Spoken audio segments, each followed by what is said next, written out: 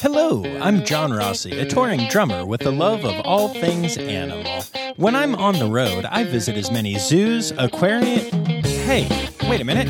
What's going on? Hey, what's going on there? Hello? Hello? Hello? We interrupt your regularly scheduled program to bring you Rossafari Zoo News. News you can use from the world of zoos and conservation. Every week, we bring you breaking news and analysis from around the globe, featuring the animals you love and the people who care for them. And here's your anchorman, John Rossi. Hi, hello. Welcome back to Rossafari Zoo News, the last episode of the first season of the Rossafari podcast. Yay! Okay, so real quick reminder for those listening to Zoo News that after today, Zoo News will be still coming to you every week, but it's coming on Friday instead of Thursday. That's to help keep me sane, as I've mentioned previously, and, saner anyway. But I'll give you a great example of what I'm talking about. So I don't like to record these too early because they are news and I'm trying to keep them as current as possible. So I'll start recording on a Monday or Tuesday if possible and then release it late Wednesday night so that y'all have it Thursday morning. Well, this week, my Monday was spent driving 3 hours to go to a zoo and record an interview for y'all, and then on the way back stopping at another zoo and catching up on some good animal stuff, and then driving back here and finishing up the episode that I released on Tuesday. On Tuesday, that episode came out. I did all the promotional stuff for that, but I was also out doing in situ conservation work at 6:30 in the morning. I left that project, and I did record an interview there, to drive all the way across the state of Florida to do 2 more interviews at another zoo. And then I came back home and promptly crashed because sleeping is something I like to do. And I'm not good at going to bed early, so I've just been lacking sleep. Now, it is Wednesday morning, and I am starting to record this episode, which will come out tonight, but I'm going to have to stop in a little bit because I've got yet another interview lined up for y'all that I have to go and do. So this is why we are moving to Fridays, to give me a little bit more room between Tuesdays and the release of Zoo News. And I'm probably the only person who actually cares about all of that, but hey, it's my podcast and I'm the only one talking right now, so I win. Anyway, thank you all for being here. Thank you all for making season 1 so successful. If you haven't listened to the interview from Tuesday with Jamie Delk, I highly recommend it. That's kind of what I considered my season 1 finale. I mentioned in that one that this is like the after credits scene in a Marvel movie. And so, yeah, I appreciate y'all so much. I love y'all so much, and I can't wait to keep doing this and make things even better in season 2 when Zoo News will be on Friday so that my brain is not fried. Yay. So, quick reminders, as always, make sure you're following along at Rossafari, Instagram, Facebook, Twitter, and at Rossafari Pod on TikTok. And if you see any zoo or conservation news items that you think are worthy of being on a Zoo News episode, you can get them to me in a variety of ways. You can tag me in them on Facebook and Insta and such. You can private message them to me, DMs as the kids are calling it, or you could email them to me at rossafaripod@gmail.com. And let's be honest, that's enough words from me about non-news things. So here's a quick word from our sponsors, and then we'll get right into the news. Today's episode is brought to you by Daydreamers Studios. Do you have stories and expertise to share with the world? Have you ever thought about starting your own podcasts? There's no better time to start than now with the help of a trusted production partner. Daydreamer Studios is a full-service production company that takes all the stress off your plate. You can focus on creating engaging content while they focus on recording, editing, audio engineering, hosting, and publishing on 22 platforms. Log into the advanced remote system with one click, and the Daydreamer team will be on the other end, ready for you to record everything you have to say. Owned and operated by Daydreamer Network, Daydreamer Studios continues on the company's mission to empower storytellers of all kinds by making podcasting accessible to all. For more information and current promotions, visit daydreamernetwork.com/studios. All right, here's this week's Zoo News. 1, 2, 3, 4. Ow, that's a funky monkey. tree kangaroo, or a binturong. It's Zoo News, yeah. For the second week in a row, I am starting Zoo News with my personal favorite topic, red panda cubs. So last week I mentioned that Zoo Boise and the Potter Park Zoo both had baby red pandas, twins each. And now I can also announce that the Potawatomi Zoo has had 2 red panda cubs. The Red River Zoo has had not 2, but 3 red panda cubs. And the Seneca Park Zoo has added 2 as well. That's right, y'all. We are reporting 7 new red panda cubs this week. Now, keep in mind that, red panda cubs are an iffy proposition when they are first born. Hopefully all 7 make it, but you never know. But it's just so exciting that, especially when so many animals were not able to move because of COVID protocols and stuff, to have all of these new cubs popping up, it's really good news. And also, let's be real, I'm never not going to report on red panda cubs because it makes me happy. I'm always excited when an international zoo and conservation story comes to me, especially zoo stories. Most of the conservation work we hear about is international, I think. But the Zoo de Barcelona in Spain has released 328 Montseny brook newts back into their natural habitat. These guys are the most endangered amphibian in all of Europe, and the zoo works closely with the Catalan government and with some other partners to try hard to breed and release this species to save it from extinction. Over the past decade, around 1,500 individuals have been reintroduced into the park, and it is going very well. If you think about it, though, if around 1,500 individuals have been released in the last decade, that means that they're averaging around 150 releases a year. So this is a huge deal to have 328 released this year. It's awesome to see the way that these programs keep getting better and having higher rates of success and be able to release more animals, and just, the whole thing's just so wonderful. So go Zoo de Barcelona. And speaking of international zoos breeding animals for re-release, the Toronto Zoo recently announced that the Native Species Conservation Breeding Program for the endangered black-footed ferret, which y'all have heard about on this podcast a lot and I'm really excited about, have welcomed 16 new black-footed ferret kits into the world. As is always the case in these situations, the ferrets will be raised to a certain age and given a health check, as well as checked genetically, when it will then be decided whether each individual will stay in the breeding program to help grow that and expand that program and the genetics in it, or released into the wild to help the wild population grow. And if you haven't yet, don't forget to check out episode 81, The Weasel Warrior, with Amy King of Cape May County Zoo, to hear all about the black-footed ferret reintroduction program and the work that she and others are doing to save this incredible species. So now we're going to bring it back to the U.S., but stick with our favorite theme of zoos doing conservation work and releasing animals and such. The Nashville Zoo has recently announced that they have released 29 eastern hellbenders back into the wild. The hellbender, also known as the snot otter, is an incredibly endangered amphibian, and there are a bunch of states that are doing Head Start programs with them at their zoos and other local conservation facilities.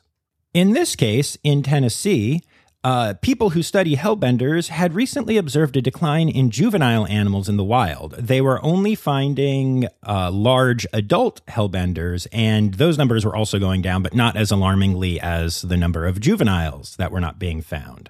The phrase for this in the conservation world is lack of recruitment, which I find kind of hilarious. And so this lack of recruitment into the population definitely indicated that something was causing a very low survival rate for eggs or larvae of hellbenders. As such, the zoo decided to go out and collect eggs in the wild and then raise them for 6 years until they are young adults, at which point they're able to be released back into the wild. Also nice is that at that size, they can be fitted with transmitters so that they can be followed to determine the success of the project. So far, according to the transmitter, all of the Hellbenders are doing quite well. And don't worry, this isn't just a one-time success story.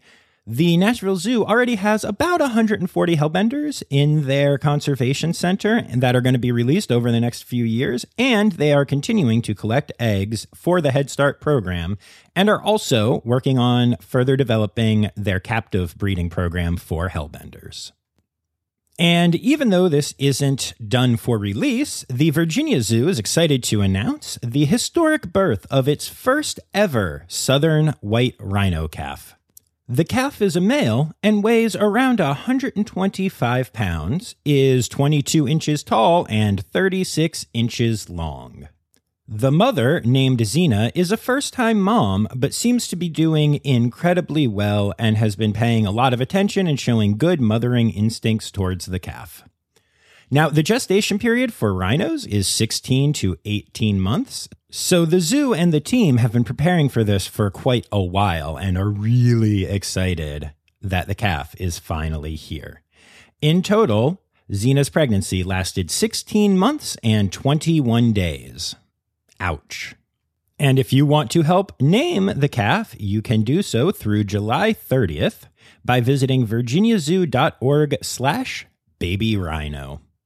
Y'all know you want to name it Rossafari the Rhino. Come on, somebody with money, hop to it. Come on, I know you want to. And speaking of important births in zoos, the Houston Zoo is happy to announce that 2 healthy ocelot cubs have been born there. The first in over 20 years. What makes this really special is that the parents are Genevieve and Jack. And Jack is the most genetically valuable ocelot in the entire AZA SSP. I hope they don't tell him that, though, or it might go to his head. I don't know. I also hope that Genevieve doesn't feel bad about the fact that she's less important. I don't know. I'm kidding. Of course, this is anthropomorphism and kind of icky. But these are Jack's first cubs, so they are incredibly important to the genetic diversity of the species moving forward. The brother and sister duo both have really spicy attitudes, which is why they have been named Sriracha and Wasabi. I mean, that alone makes it newsworthy, right? This is just great names. But also worth mentioning, and something that I think is really cool, is that in the birth announcement, the zoo not only talked about how great the species is and how important the genetics are, but they also ended it by saying the zoo provides support for people protecting and replanting forests in Colombia to protect wild ocelot homes. Every time you visit the Houston Zoo, you are helping protect ocelots in the wild. And again, it's seeing that messaging of tying in the work done at zoos and the captive populations to the conservation work being done by zoos and the in situ work that is being done and supported and funded by the zoos. That is so very important to me. And I think the future messaging of zoos and the way that you can easily fight the anti-captivity crowd. And last but not least for Zoo News this week, some interesting kind of inside baseball stuff talking about stud books. Now, those of you who listen know that stud books are the way that we track the genetics of the captive population and figure out breeding recommendations and all that stuff. Stud books are kept very kind of individually. Everybody has their own system, and I've gotten to see a few of the different stud books that are out there now, and they're both really impressive in what they're able to accomplish, and also sometimes kind of a organizational nightmare because it's hard to keep track of all that stuff. Well, good news. By 2022, institutional stud books will be moving to the ZIMS system. ZIMS, which is short for Zoological Information Management Software, is the main software system used by most zoos to track husbandry at this time. Basically, it's where keepers are able to communicate information with each other and their curators and everyone else at the zoo about the different animals. They can, all reference the records of the individuals. And of course, when they go in for vet care and checkups and stuff, the vets can access the information and also put their medical information in there. It's basically the system that tracks all of your zoo animals for a lot of zoos. There are some other competing ones, and a couple of zoos have moved away from ZIMS and stuff. But in general, that is what ZIMS is. So the integration of stud books into ZIMS will be great not only for consistency with animal care professionals, but also because, again, I've seen some of these stud books, y'all, and let's just say that a nice organized system online will go a long way to making stud bookkeepers' lives much, much easier and having many less nights surrounded by thousands of pieces of paper looking kind of like a crazy conspiracy theorist. Love to the stud bookkeepers who are listening to this right now and feeling very called out because the work y'all do is amazing. And now, Conservation news time. Oh yeah. So, we're going to start conservation news this week with a really fun story out of the Freeport-McMoRan Audubon Species Survival Center. One of the programs at the center is focused on breeding and rearing whooping cranes to be re-released into the wild. This was a program that took a huge hit with COVID last year as staff was not allowed on grounds, and as such, there were 0 whooping cranes born, much less released. But this year, things are back to it, and it is going super well. Now, one of the questions that you may have as you hear this great news is, how do they stop the birds from imprinting on humans? Well, they have a cool system. It's known as costume rearing. Now, you've heard of hand rearing, and it's the same basic idea, except that instead of going in as a person, the person who is doing the rearing goes in as a whooping crane. They put on a big, white, kind of flowy hazmat suit looking thing where you really can't tell that they're a human, and then one of their hands is decorated to look like an adult whooping crane. And they interact with the chicks exclusively with that hand so that the chicks think that they are learning from an actual whooping crane and not a human. The staff doing this are not just like standing there and interacting, but they are actually moving the puppet part in such a way that it is imitating the proper behaviors of cranes so that the chicks can learn from their pseudo-parent. If you would like to see video of this, just go to YouTube and Google Audubon whooping cranes. Audubon is spelled Audubon. And if you're not sure if you want to see this, you do. You very much do. Trust me. Remote camera traps in Sampsi, Bhutan were able to capture the first ever recorded photo of a tiger in the area. This tiger was found at an altitude of 2,775 meters, and with this sighting, they can now say that conservation efforts have been so successful in Bhutan that tigers can now be found throughout the entire country. This is a marked improvement as tigers had not been seen in many parts of the country even just a few years ago. Whether it's because of improved camera traps and better conservation work just finding more of this elusive population, or proof that the population is growing, and there is reason to believe it is both, this is great news for tigers in the wild in Bhutan.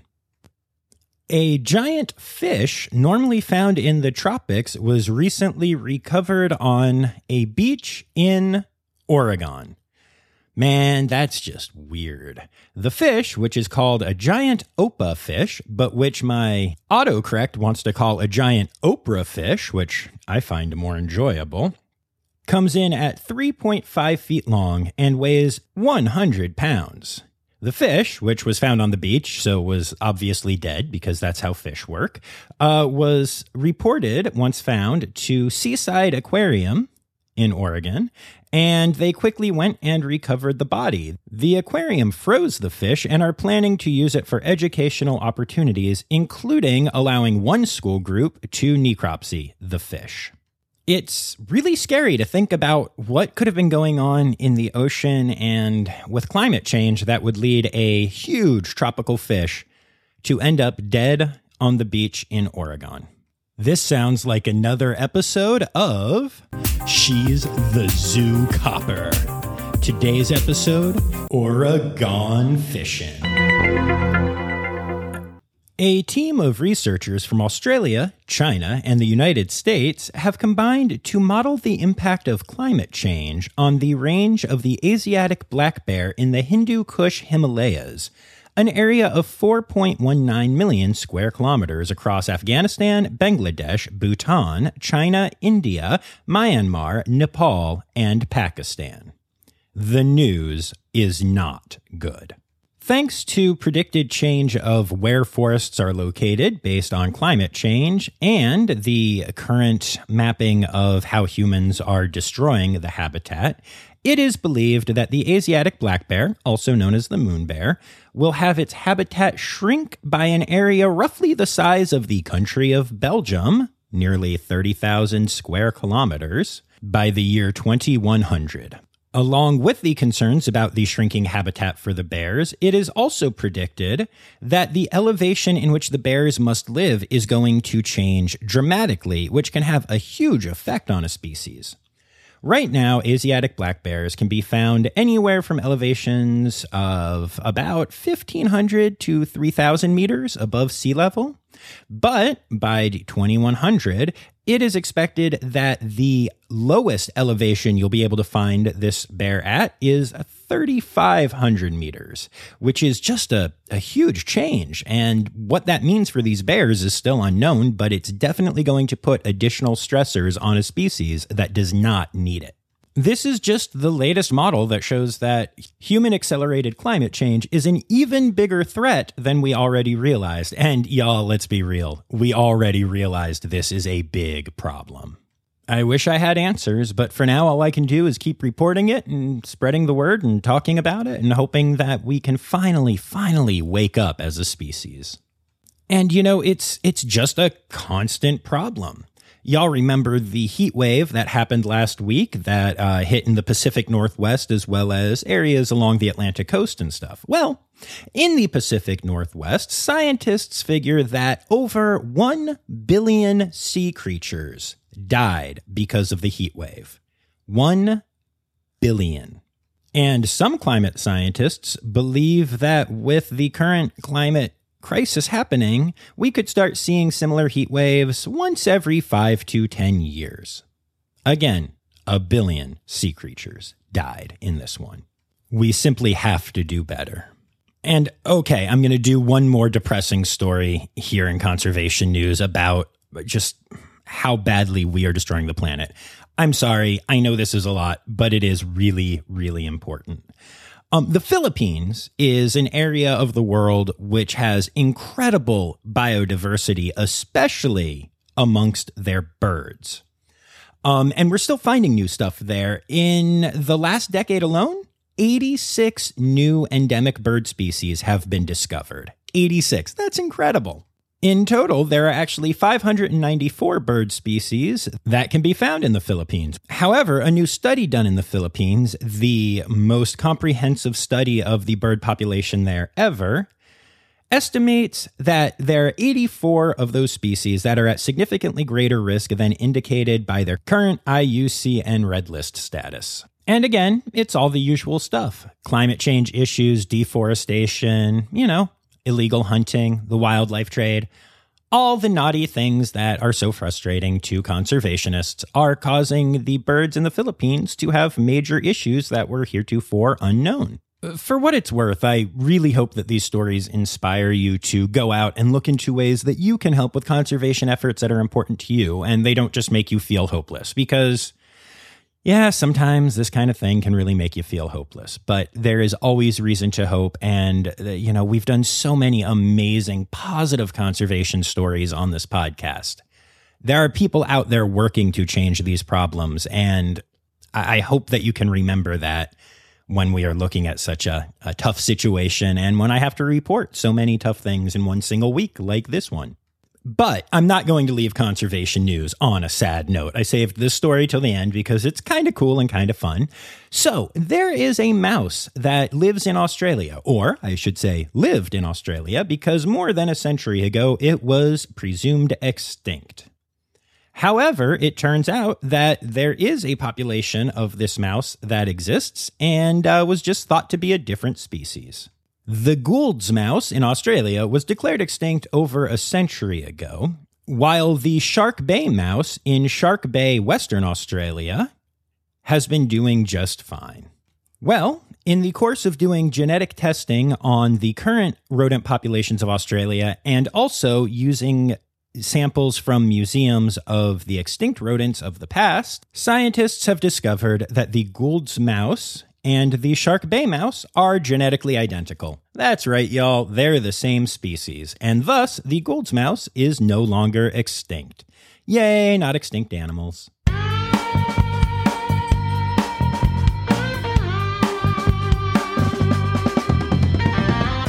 In other news. And for other news this week, we start off with an embarrassed raccoon. But, not really. We'll get there. Anyway, a photo of a raccoon being rescued after breaking into a Georgia home is going viral because it is the picture of a fireman carrying the raccoon out of the house, and the raccoon is covering its eyes and looking super embarrassed at the whole ordeal.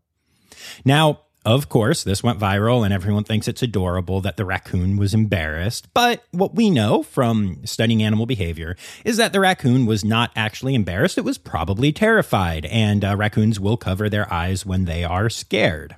Now, to be clear, that's not saying that the fireman was doing anything wrong. The raccoon broke into a home. They were able to pick it up, carry it outside, and release it back into the wild where it was fine. Sometimes these things happen.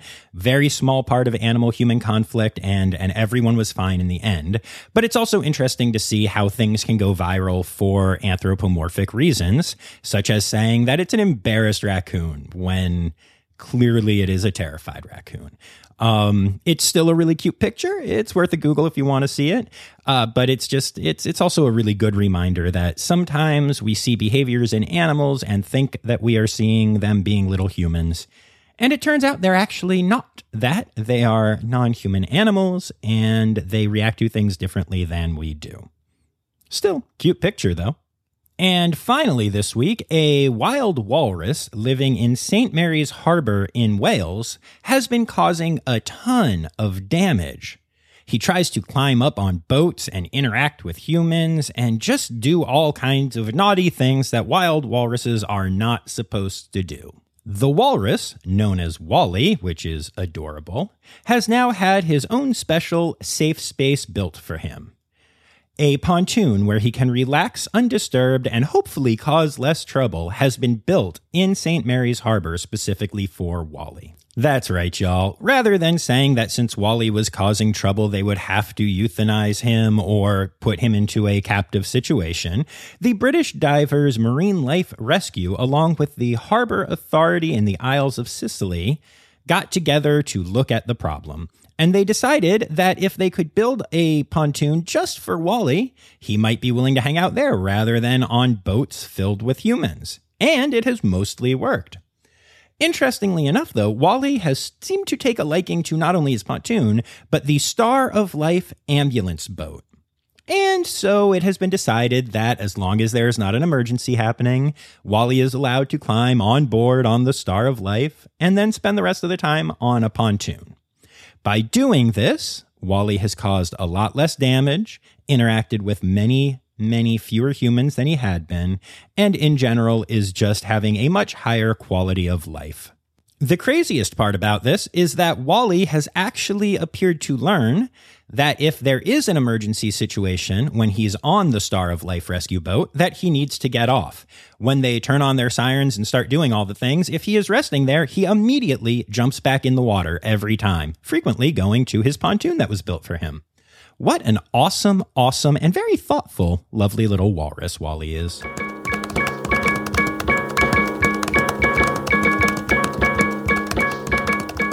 And now, your animal holidays for the week.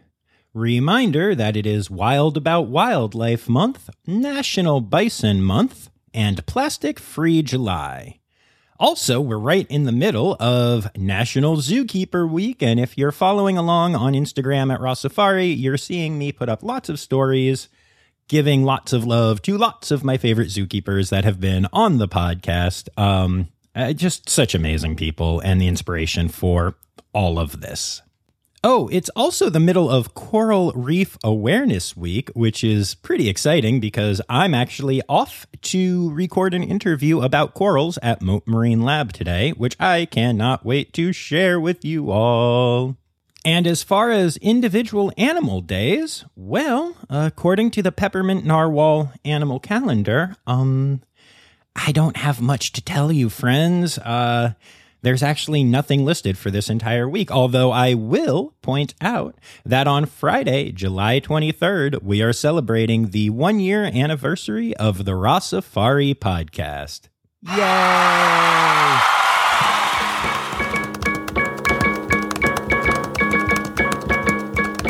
All right, and that wraps it up for the week. I would like to say a heartfelt thank you to Kim Cooley, Dr. Natalie Taco, Dr. Zoe Vesley Gross, Danny Poirier Larson, and Martin at Martin's Exotics for sharing some stories with me this week. Remember, you can also share them with me and then get your name said on here by tagging me in things or DMing them to me or emailing me at rossafaripod@gmail.com.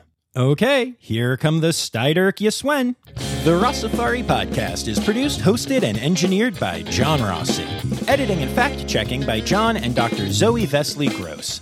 Our theme song is Sevens by Nathan Burke, performed by Nathan and John. Interrupting John theme and additional voices by Taylor Isaac Gray.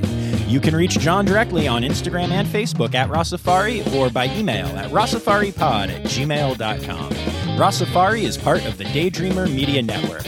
Now, stop listening to me and go visit a zoo.